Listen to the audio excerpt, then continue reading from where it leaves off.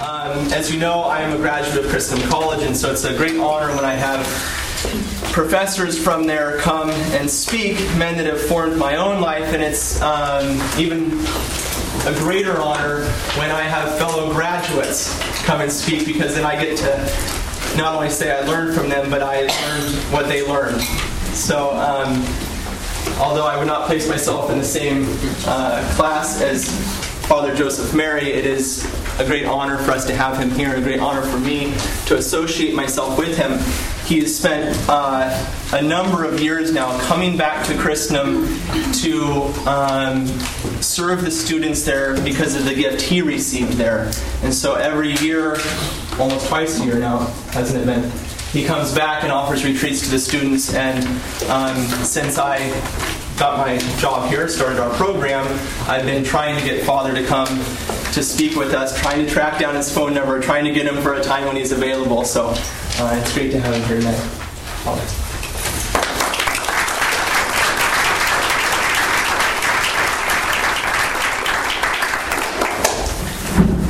Let's pray. Father, Son, the Holy Spirit. Lord, we ask you to help us to go deeper in conversion to you. We ask the help of Mary, the mother of your Son. Hail Mary, full of grace, the Lord is with thee.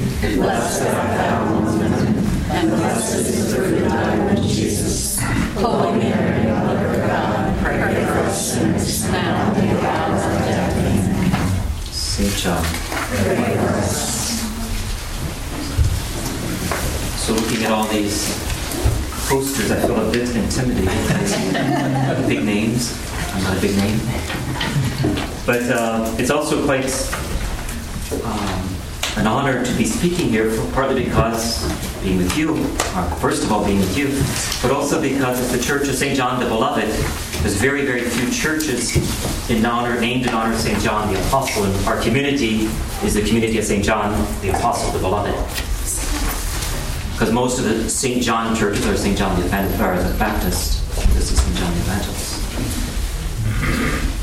There was a fellow, a good Irishman, we'll call him Peter O'Toole, who loved his white spirits. And so Peter O'Toole would imbibe every evening after work, and then after work he would head home to his home. But one night he decided to take a shortcut through the graveyard. And so he was weaving through the graveyard, and suddenly he fell into an open grave, down to the bottom, and went fast asleep. And the next morning he pulled himself up, he looked around and saw all the tombstones. He says, "Glory be to God, it's Resurrection Day and I'm the first one."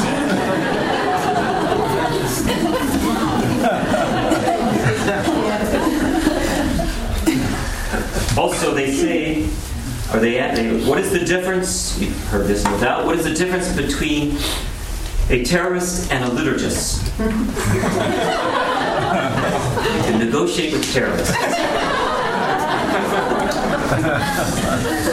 That is, liturgists can be very set in their ways, in their thoughts, and their ideology sometimes. Well, I think we can safely say the last 40 years in the Church has seen something of a liturgical war, or at least a liturgical battleground, of fighting back and forth over whether this is the true spirit of Vatican II or this is the true spirit.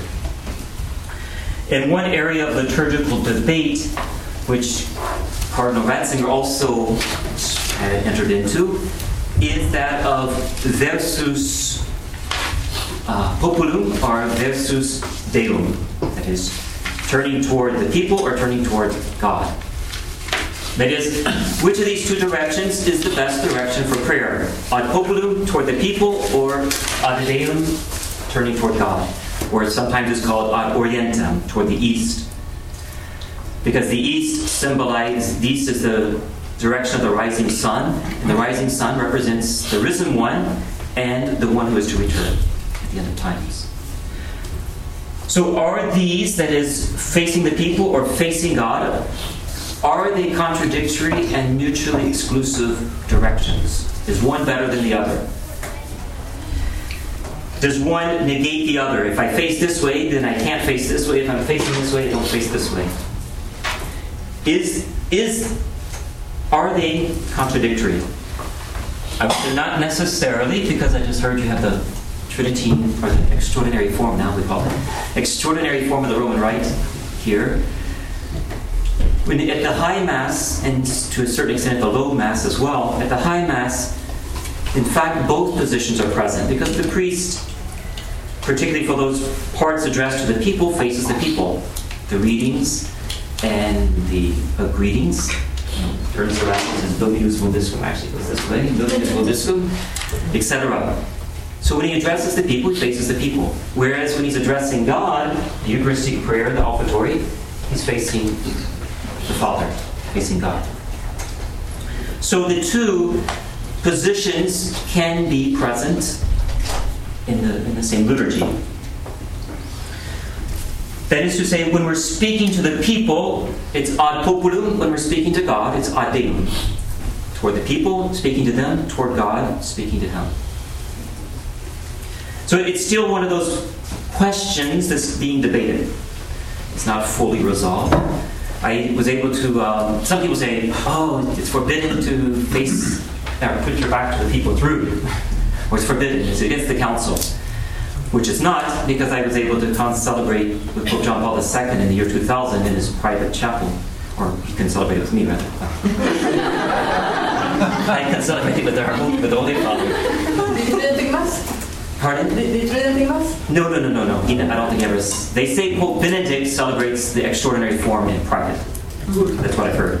But Pope John Paul II, when he was offering this private Mass in his chapel, he wasn't facing us, he was facing this way. And we were behind him. So it's still one of those positions of prayer that hasn't been fully resolved in the Church.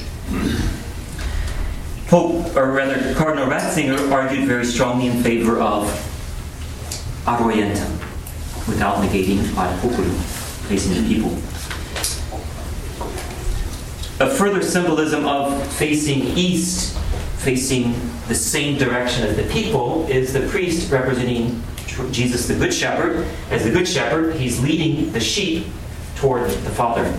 So the shepherd, when he's a good shepherd, he's in the front, and the sheep follow. If you've been to a country where there are sheep, the shepherd doesn't get behind the sheep and kick them and hit them with the rod and say, move. Instead, he's in front of them, and the sheep follow. So that's part of the symbolism as well. So, in time, I think as the liturgical movement continues, and I think Pope Benedict is a great catalyst with the Holy Spirit to keep this movement going in the right direction, that in time we'll see that these two positions, ad populum and ad Deum, will be more and more balanced. I'm not a prophet, but I think we'll see more and more the two will be worked out. So why this question, this liturgical question? Well, because in some fashion, this liturgical question reflects our own personal pilgrimage to heaven. And how is this? In our daily lives, so often there's this tug of war, you might say, between ad populum and ad Deum. That is, this struggle to be in the world but not of it. Or this struggle between, you might say, the tug toward the world, the things of the world, and the things of God. This tug of war between the world and the Spirit, the flesh and the Spirit. And St. Paul says something of this nature. He says there's a real war in our members. Each one of us has a little civil war going on in us. There's the north and the south, the east and the west. There's this real war in our members in the sense that he says, I do the things I do not want to do. Because our fallen nature is wanting to go this way, but we're wanting to go this way. And so there's this tug of war. In Romans chapter 7, Paul says, I find it to be a law that when I want to do right, evil lies close at hand. I see in my members another law at war with the law of my mind, and making me captive to the law of sin which dwells in my members. So there's this real war within us at times. So, just as in the liturgy these two positions are not mutually exclusive, so too this this ad populum within us toward the world and ad Deum toward God is not necessarily contradictory. That is, we must be in the world without neglecting the things of God. Or you might say, the things of God should influence our actions in the world. That is, the ways of God, the will of God, should influence the affairs of men. Too much today, we want to separate church and state, or state and church, that things of God should have nothing to do with public policy. Public policy should intervene in religious affairs.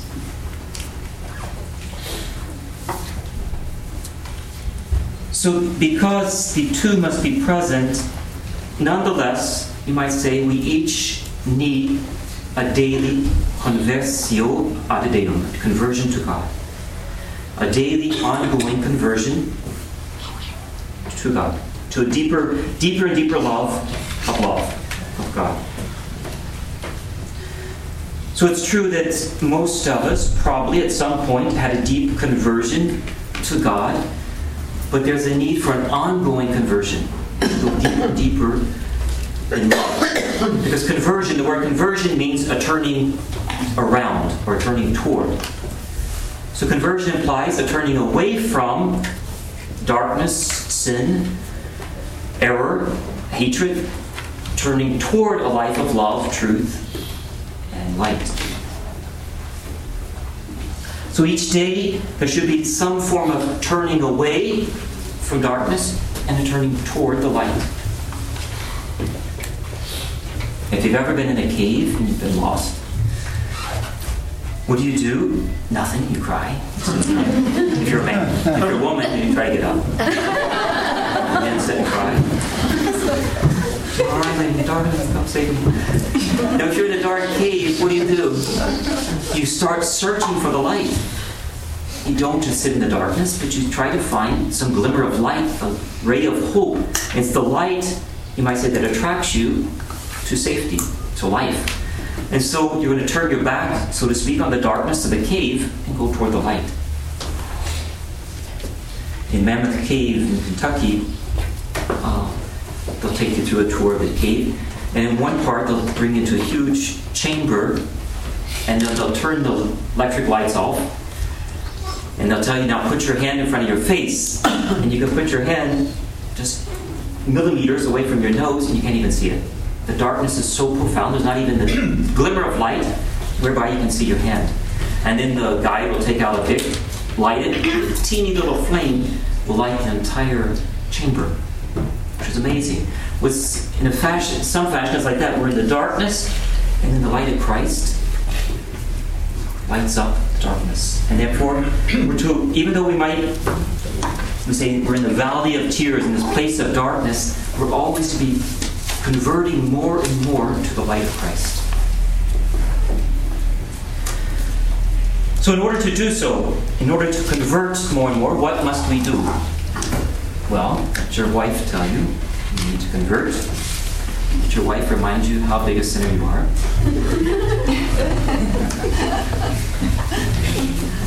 First of all, we have to recognize that we are lost.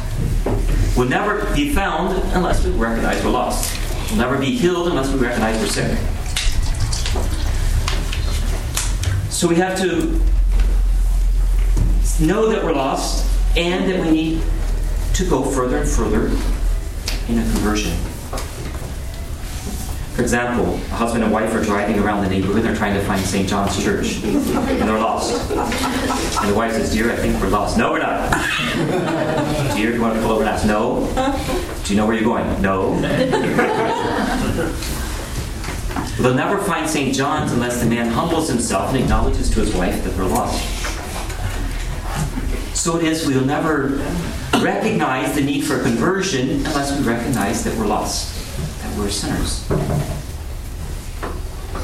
Bishop Sheen tells a beautiful story. He says the first time, he went to a prison to give a retreat, and by that time he was quite famous. He said that he knew by going there, those who knew him as his famous preacher, this holy man, would immediately identify him as being the Holy One, and they were the sinners, and they would turn him off. So he said he thought and thought how he could gain their confidence. He began his first conference by saying, there's only one difference between you and me. He said, you got caught, I didn't. In other words, we're all sinners.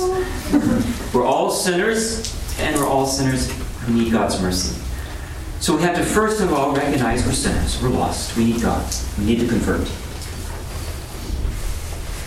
And to acknowledge in our misery that we're not sufficient unto ourselves.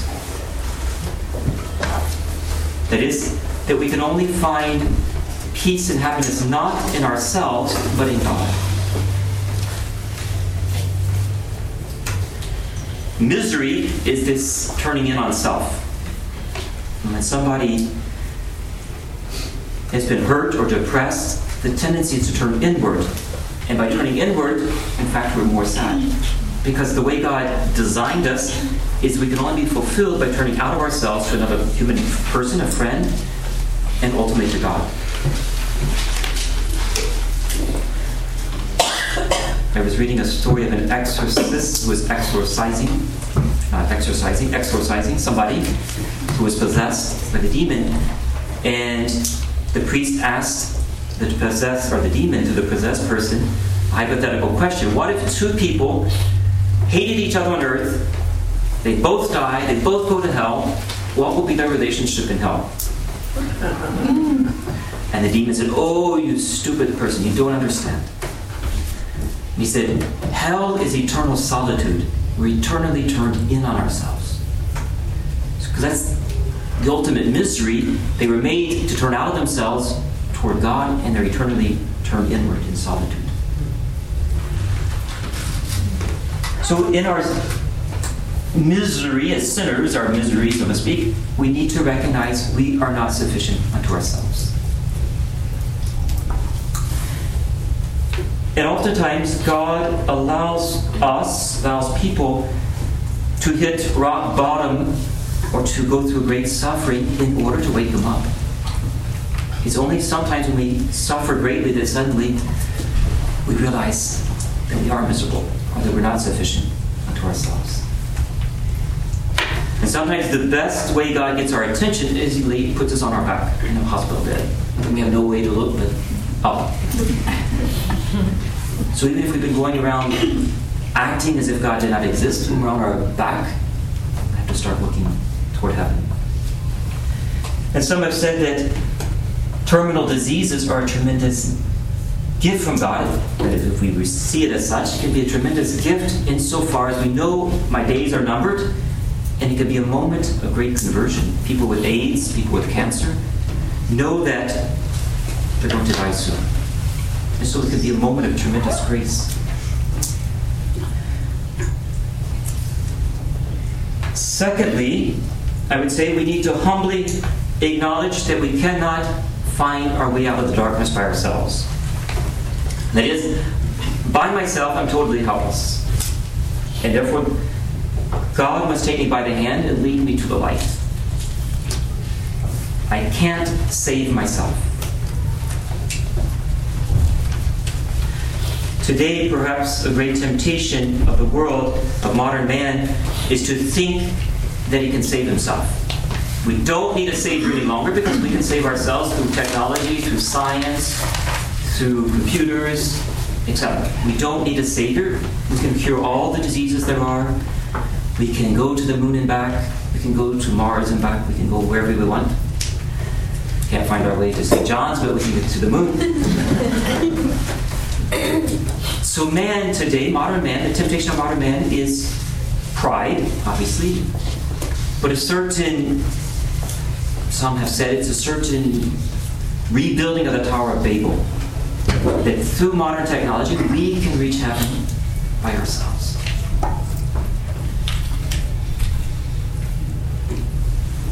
And it seems, and to some extent, there's a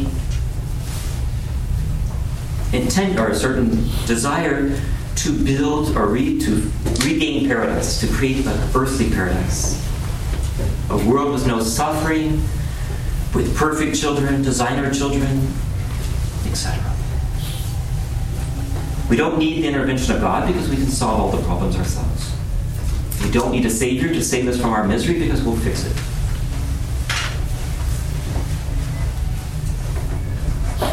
Thirdly, we can say in our poverty and misery, we must choose to depend radically upon God in love, upon the only one who can save me, which is Jesus Christ.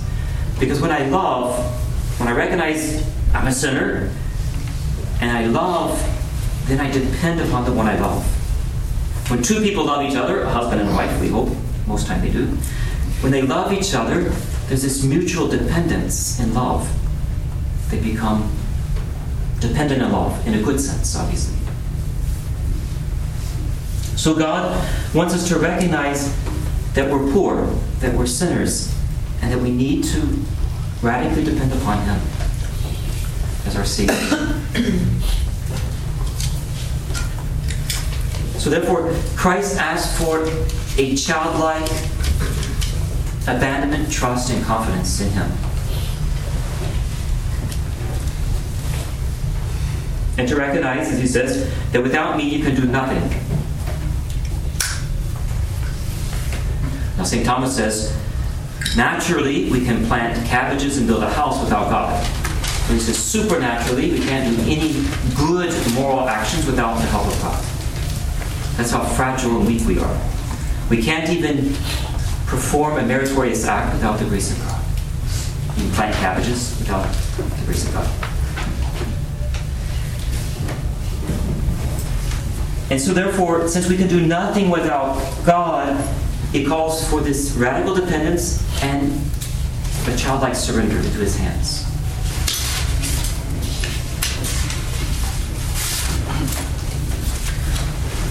So until I really recognize my helplessness, then God can't help me. It's only when I recognize that I need Him that He will come to my assistance, that I can be helped by Him. For example, an addict who doesn't recognize his addiction will never get help, or he won't ask for help, or he won't. Nobody can help him because he doesn't recognize he's addicted. It's only when an addict recognizes his helplessness that he's going to start receiving help.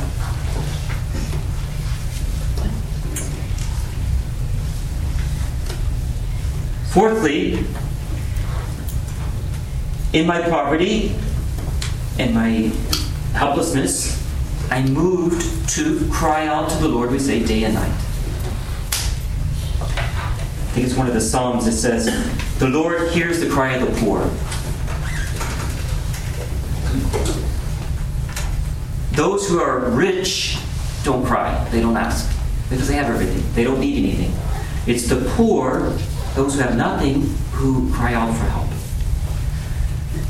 So those who don't recognize they're helpless, who don't recognize they need God, who think that they can save themselves, never bother to cry out. It's only the poor ones, the ones who are helpless, who are lost, who cry. So all of you should be crybabies. Crying to God day and night. If we really recognize our poverties, then we'll be constantly crying out to God. As a little child.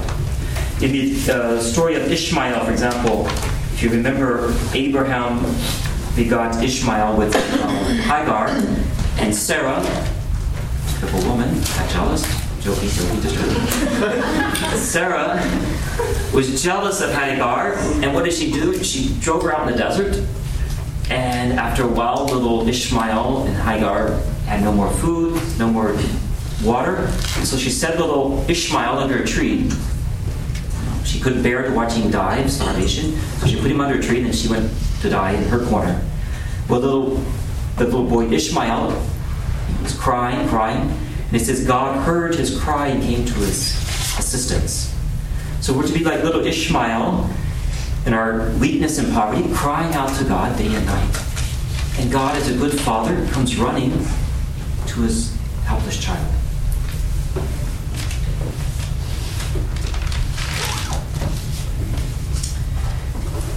And therefore, prayer, this crying out is prayer. Prayer is truly the lifeline between us and God. St. John Vianney says that prayer is like water to a fish. He says you take a fish out of water, it'll go and dies. He says you take a soul out of prayer and it'll go and dies. He didn't use this image, but that is to say, just as a fish needs water for its survival, we need prayer to survive. It's this lifeline, this umbilical cord, if you will, between us and our Creator, our Father. And therefore, it's this lifeline, but also prayer is a stepping stone to deeper and deeper conversion to love. Because when I say conversion is first, it's a turning away from, sin, and it's turning toward love. Conversion should be a deeper and deeper conversion to love. And through prayer, crying to the Lord, you might say, it opens our heart like a plant to receive the grace of God. Some of you may have listened to Father Karapi's conversion story. Some of you? Yes. Well, Father Karapi tells his story where he was a rich millionaire playboy and then eventually lost all his money. He was a bum on the streets. And his mother would write him regularly and told him, just say one Hail Mary a day.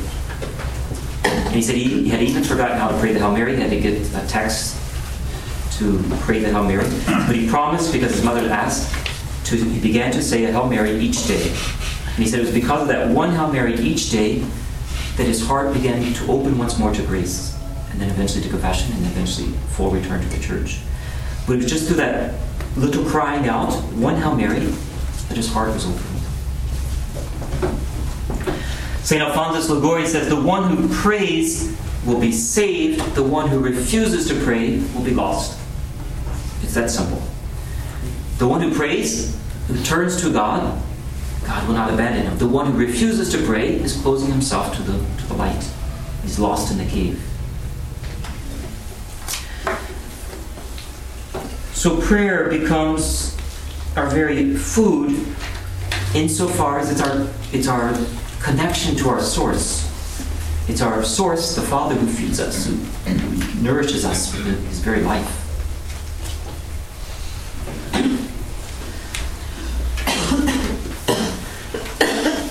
So prayer is this trusting cry of a child to its father, begging for all the good things it needs. And most especially, God wants to give himself more than anything.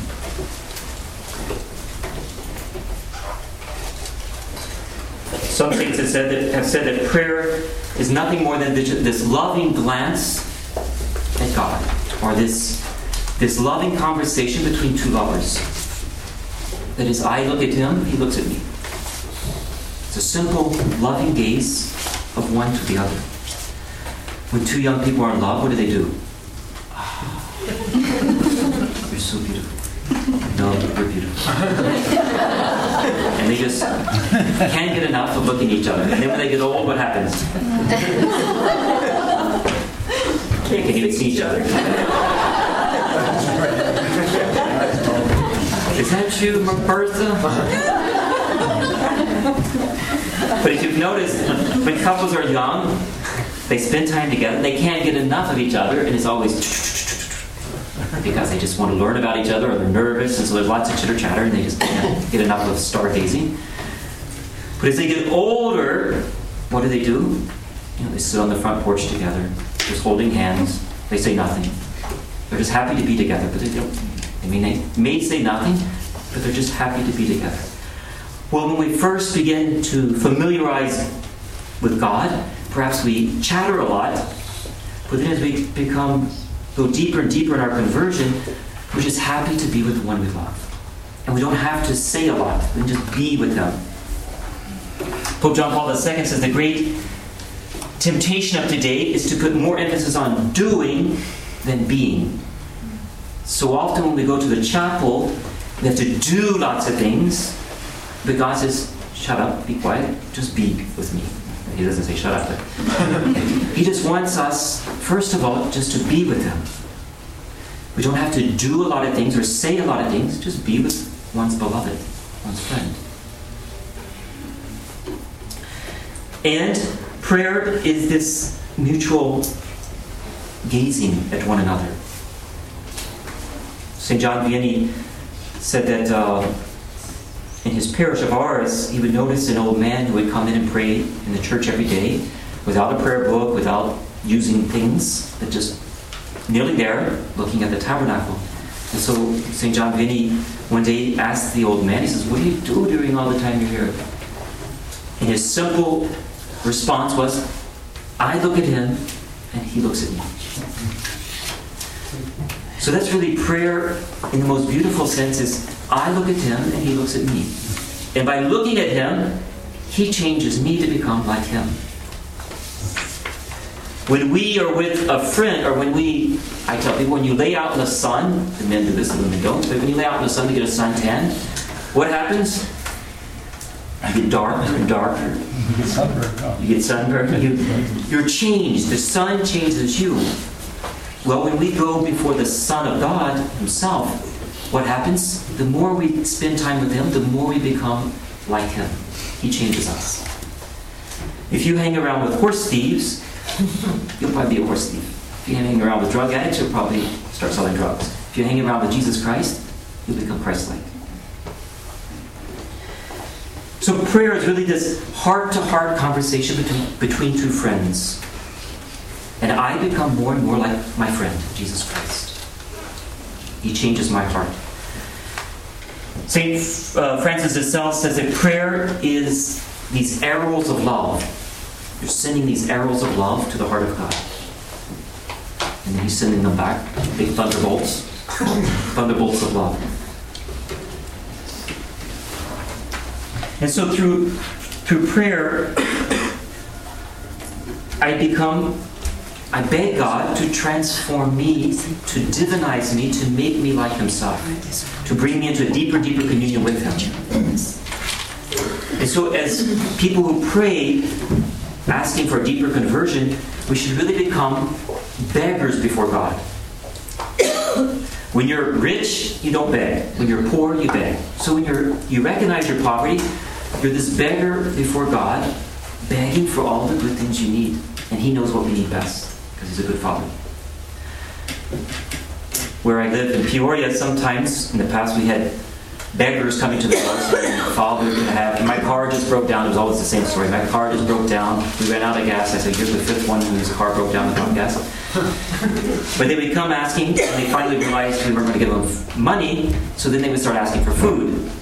And sometimes you'd bring them food, and most of them would take it. Some of them look at it and say, I don't want this. Well, you knew they were a rich beggar, not a poor beggar.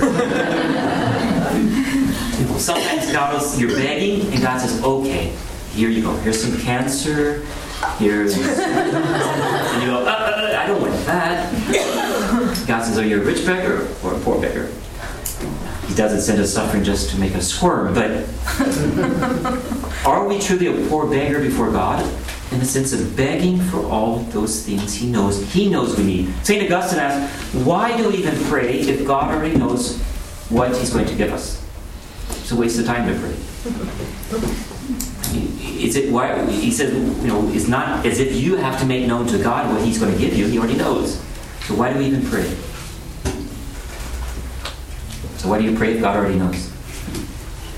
We'll come back to it. St. Augustine says the reason for which we pray, he says, is not to make known to God what we need. He already knows. And he already knows what he's going to give us. But he says we pray, and by that prayer, by asking, the desire in our heart increases to the point where we are ready to receive what God already planned to give us. So our desire increases through prayer, such that God prepares the heart to receive the gift that he already planned to give it. It's like a child who comes to its mother and says, Mommy, can I have a cookie? The mother says, no. Well, if the child did not really want the cookie, it doesn't come back and ask. But if the child really wants the cookie, comes back 10 minutes later, says, Mommy, could I have the cookie? No. Okay. 15 minutes later, could I have the cookie? No. All the while, the child's desire is increasing for that cookie. And he comes back a fourth time. Please, Mommy, could I have the cookie? Yes, honey. And she gives the cookie, and the child is so grateful, so filled with joy. Whereas if the mother gave him the cookie the first time, the child took it. I deserve it, it's mine. Would have been less ready to receive the gift and less appreciative. So God is like that sometimes. He says, no, not yet, not yet. Because He wants to prepare us more and more to receive the gift He wants to give us. So as beggars, we can constantly beg God, convert my heart, take me deeper and deeper in love. Because we're on this earth to love and nothing else. Therefore, our conversion should constantly be a conversion to deeper and deeper love, charity. But as God converts us, as God takes us deeper, it oftentimes, not often, always means a purification. Because He has to purge away what is not of Him. He has to purge away all the rust and the dross and everything else, the attachments that we have. He has to cleanse it away so that our love will be even more pure. And oftentimes the way He purges it is through easy life, comforts. Through trials, through suffering, through the fire. If you want to rid metals of impurities, you stick them in the fire, and they go, and the metals scream, all the while they're being cleansed. Well, God has to lead us to a purifying fire, which is charity. Peter says charity covers a multitude of sins. It's not the suffering that purifies us, it's charity, suffering united to love that purifies us. It's the love that purifies. But God knows it's suffering more than anything else that will take us further and further in love.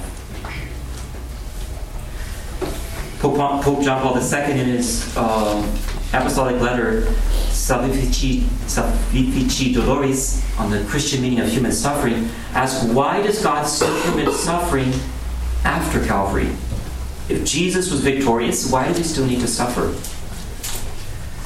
His answer is very simple. God knows that suffering is a royal way to holiness. It's the way that takes us deeper, the fastest. And the reason He permits suffering is in order to take us further in love. Because when we suffer, it's a real test of our love. And if we suffer well, we'll go deeper in love.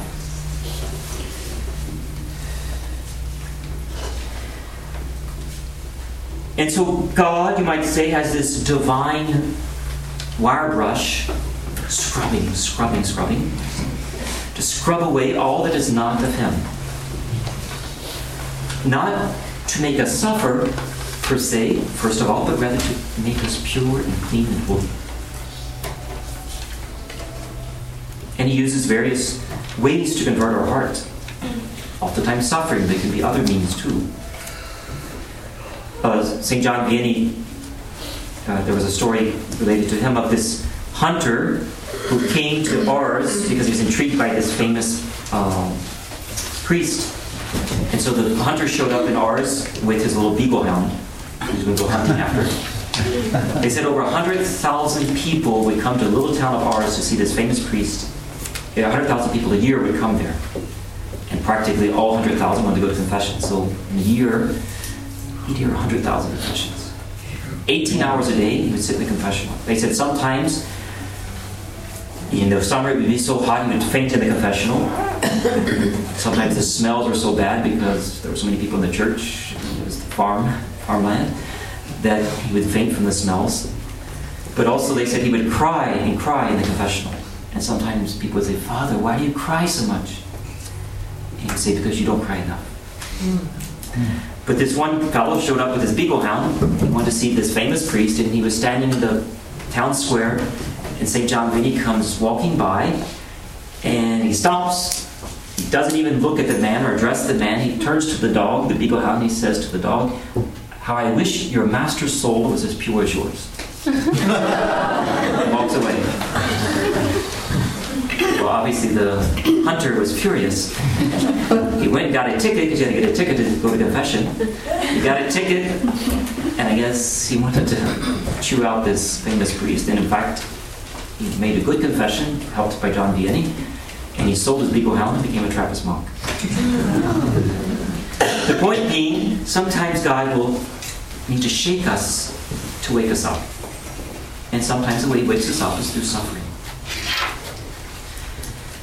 So this purifying fire of love, this purifying flame of God, obviously needs to take place here.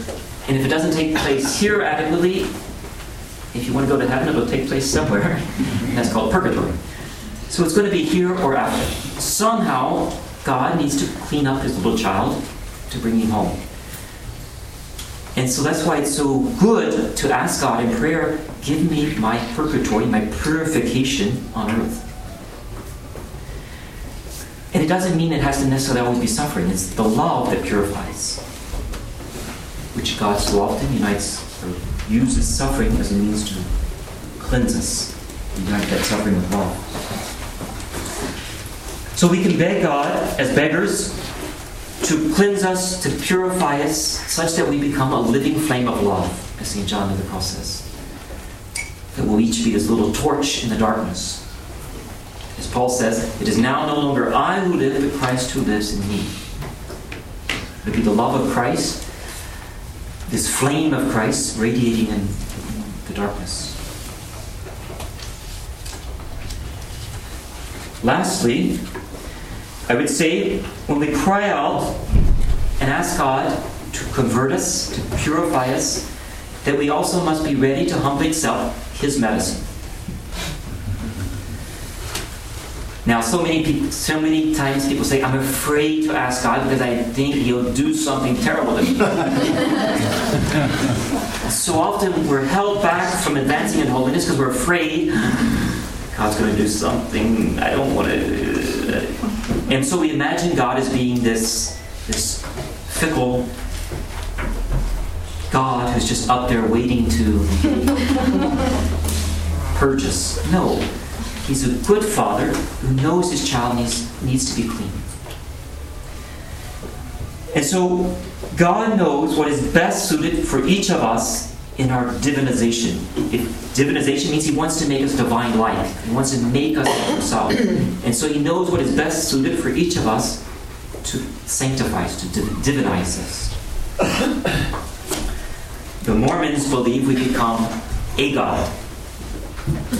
We believe correctly and philosophically correctly, we don't become a God. Our being is not changed. We remain human beings, but our life becomes God-like.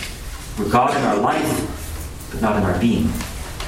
They say we're God in our being and our life. We say no. God transforms us as human beings such that we remain human beings, but we are God-like. We have God's life within us. So that's where we're called to aid God in our conversion, but also let God do His work within us. Don't hinder His work. And He's not a fickle God who's just waiting to make you suffer. He knows what is best, and if we don't get in the way, He'll do His work. Slowly, and sometimes we don't understand. Now, with Mother Teresa's writings becoming public, you see how God purged and purified and converted Mother. I was just reading last night, she was saying, forgive me, I'm not even sure there's a God. Heaven seems closed to me. I've been rejected. I'm not even sure I believe, etc. These incredible saying or writings of a great saint, but somehow she was experiencing this deep darkness, this rejection by God, and through it God was taking her deeper and deeper and deeper. And now we're seeing that she's a much greater saint than we even realized. Because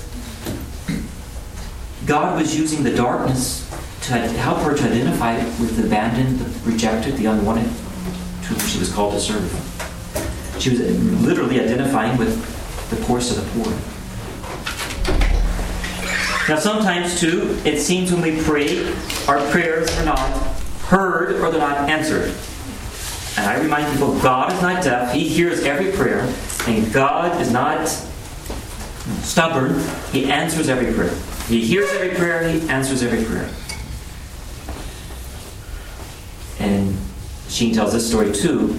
He says a little girl was praying for a bite for Christmas, and her father was an atheist, said, there's no God, don't pray, you're not going to get the bite, don't worry about it, there's no God, it doesn't do any good. So she prayed and prayed and prayed, and Christmas came, Christmas went, she didn't get the bite. And her father said, you see, there's no God, you didn't get the bite. God didn't answer your prayer. And she said, well, yes, he did. And he said, oh, well, what did he say? She said, God said no. So God always answers. Sometimes his answer is yes, this is good for you. Sometimes his answer is no, this is not good for you. I have something even better to give you. So when we pray, and it doesn't seem like something changes, it's because God is wanting to give us something different or better than what we think is good for us. When St. Thomas says an infallible prayer is when we always pray for ourselves. He says sometimes if we pray for another, obviously they have the freedom to reject God's grace. He says when we pray for ourselves, God will always answer. And when we pray for something that's good for our salvation, humility, purity, patience, he says that's an infallible prayer God will always answer. He may not give us what we're asking for right now, but he'll give it in his own way, in his own good time. When he knows we're ready, best ready to receive it. So all God asks from us in our conversion is our humble, trusting cooperation and surrender. He'll do the work as long as we don't get in the way. We have to participate, but we also have to be able to step back and let God do his work of converting us, transforming us. And so God wants, by this deeper and deeper conversion to love, to turn us even more ad populum, toward our brothers and sisters in love, and even more so ad Deum, to him in love. So it becomes both. To a deeper conversion, he turns us even more toward our brothers and sisters in love, and to himself in love. Because as Augustine says, our hearts are restless until they rest in him. He alone can fill our hearts. Jesus told St. Margaret Mary, she wrote, our Lord frequently told me that I should keep a secluded place for him in my heart where he would teach me to love him.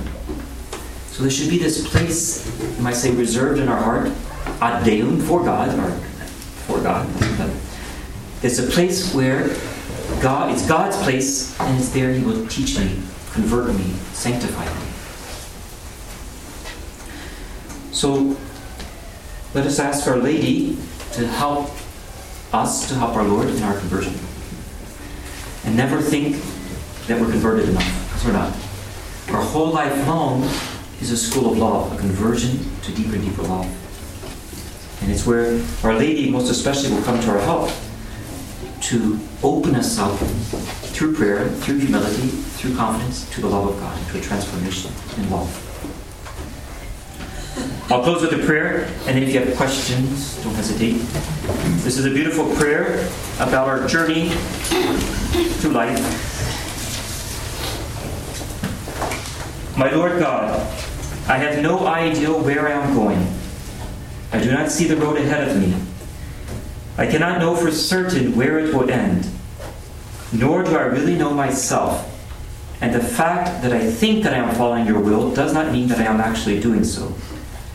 But I believe that the desire to please you does in fact please you. And I hope I have that desire in all that I am doing. I hope that I will never do anything apart from that desire. And I know that if I do this, you will lead me by the right road, though I may know nothing about it. Therefore will I trust you always, though I may seem to be lost and in the shadow of death. I will not fear, for you are ever with me, and you will never leave me to face my perils alone. Glory be to the Father, and to the Son, and to the Holy Spirit.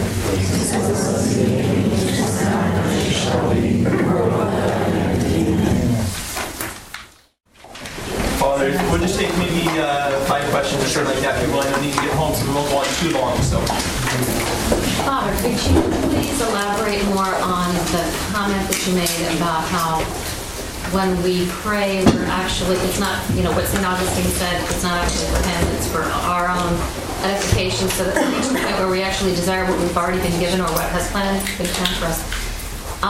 And just unite that in some way with discernment and how, I don't know if other people share this, but what I find so difficult is discerning God's will.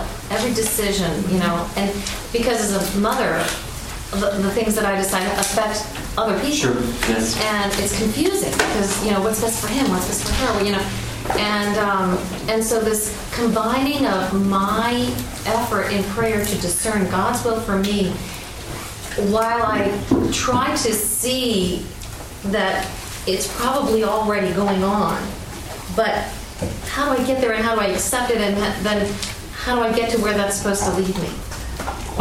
St. Augustine also says, love and do whatever you will. So, loving in truth, do whatever you want.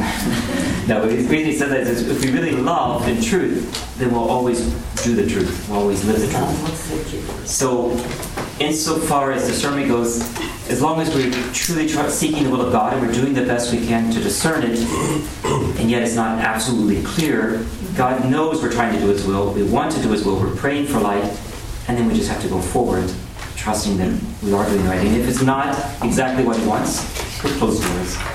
But sometimes God doesn't show us immediately. He just wants us to go through this door, and then once we've gone to that door, then He'll show us the next step. Because sometimes if He were to show us the whole picture all at once, we'd be frightened and we'd go through the first door. So discernment comes through prayer, through spiritual direction, through discerning the desires and places in my heart, discerning the circumstances, etc. As long as, again, we're praying, we really want to please God, we're trying to please God, and we have the means to do whatever it is that's possible, and it's not a sin, then we go forward.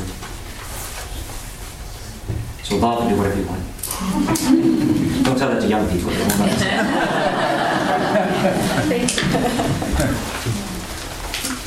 I thought grace was necessary to discern. It is. What do you mean? So you could go to confession and you would get more grace that way, or go to Mass and praying would be another. Sure, there's many means, yes. But if you're having trouble discerning, then yeah. you might seek means of grace. Yeah, definitely also, right, through the rosary, through the sacraments, through the scriptures. Exactly, through grace, by grace. All is grace. Saint Teresa said, tout est grâce. Everything's grace. Because everything's a gift from God. The challenge is how to push oneself to desire to love in the first place. It's so easy to graze like a cow versus to take, to say, okay, God, I want this, Consumer. and to enjoy what God gives or to ask for things from Him versus to love. It's so. Sure, there's always in us a materialistic or consumer mentality, and we say cafeteria Catholics who pick and choose what they want to eat. There is always that temptation to take what we want rather than to receive what God wants to give us, and what He wants to give us is always best. And as I say, He knows the best way to take us further and deeper oftentimes is suffering. Not that we should necessarily ask for suffering, but sometimes we can. If we say, please make me a victim soul. Padre Pio used to say, I suffer because I do not suffer. I imagine most of you probably say that each day. I suffer because I do not suffer. Lord, I'm suffering because I'm not suffering. Please send me suffering so I won't suffer.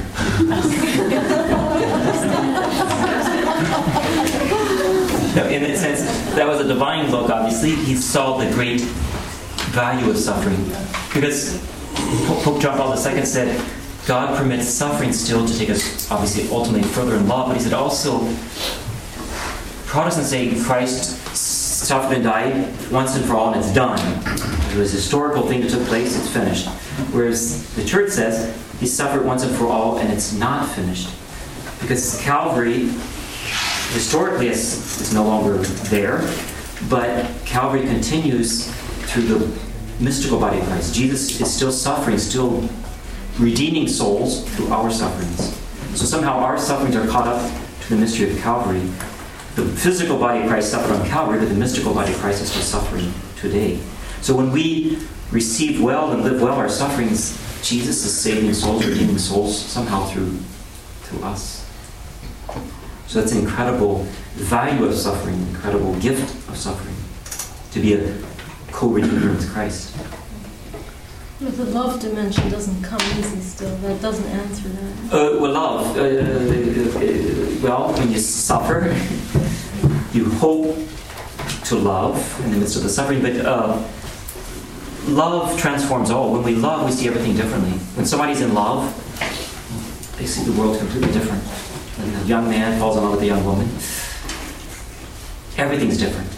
Even if he's having a bad time, he sees everything with the rosy glasses. So when there's truly God's transforming us by His love, we see everything differently, even suffering in a different light. So it's His initiative, then.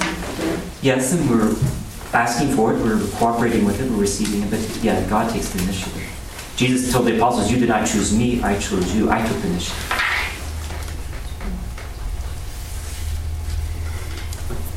But I have a question on the poetry from Thomas Martin. Oh, the prayer. Then Thomas Merton, yes, from I wasn't going to say it because people don't like Thomas Merton. He's from Kentucky. That's my younger brother in the back there. We're Hicks from the sticks.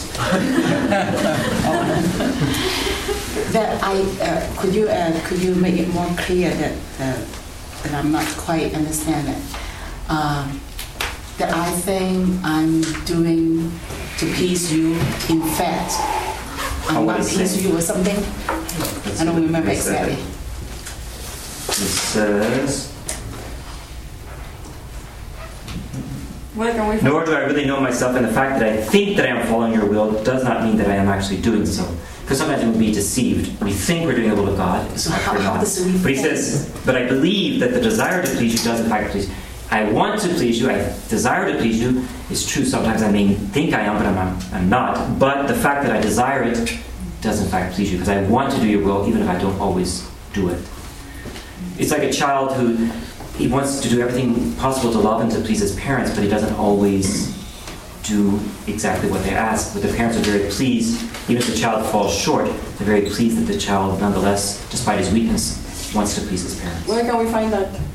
I got it off the internet. I Googled, as we say nowadays, I Googled Thomas Merton's prayer and it came up. Thomas Merton's prayer. Now, I know Thomas Merton is quite controversial, but Thomas Merton. It's a beautiful prayer. What is the spelling of the last name? Merton, you can have it. I give it to you. See, God answered your prayer. Thank you very much. Any other question?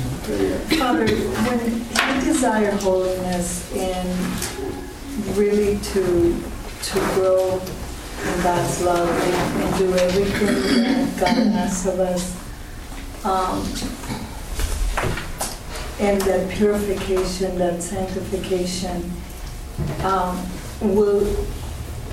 it does take place. He answers that prayer. Sure. Sometimes we don't perceive it or see it.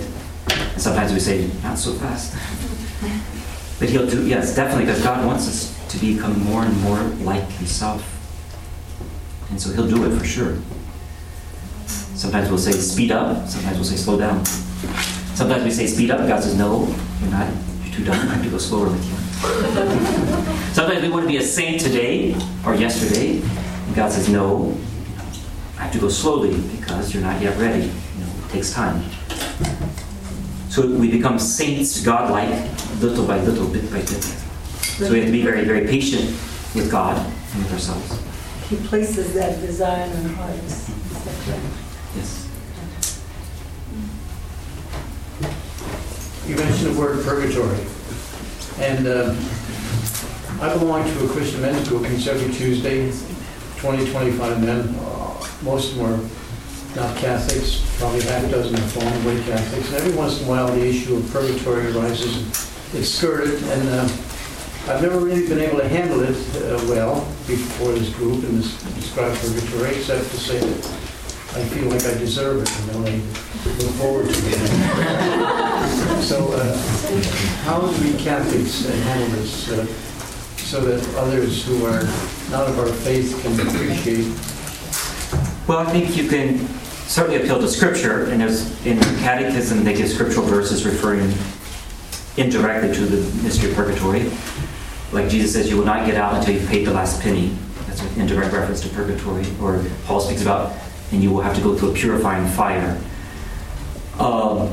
So certainly for Protestants you can appeal to Scripture, and there's tradition as well. And then there's the various mystical experiences of saints who they will accept that necessarily, but who experience purgatory or were taken to purgatory. But I think too, just at a human level, you can tell them that we do want to see God, and when we want to see God, we don't want any impurity whatsoever to be within us, because they say the souls in purgatory want to be there because they want to be purified, to be as pure as possible to see the all-pure God.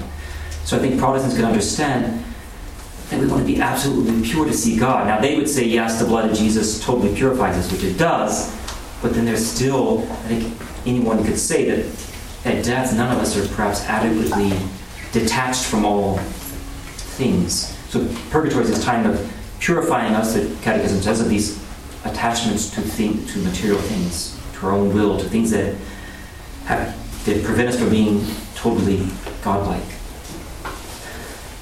It's a question of faith, though. I mean, yeah, it's an article of faith, so if they don't believe, you can show them and guide them and point out things, but ultimately it's a question of faith.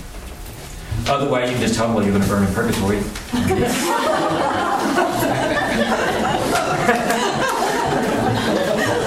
Supposedly this man came up to Padre Pio once and said, Father, he says, I don't believe in hell. Padre Pio says, well, you will when you get there.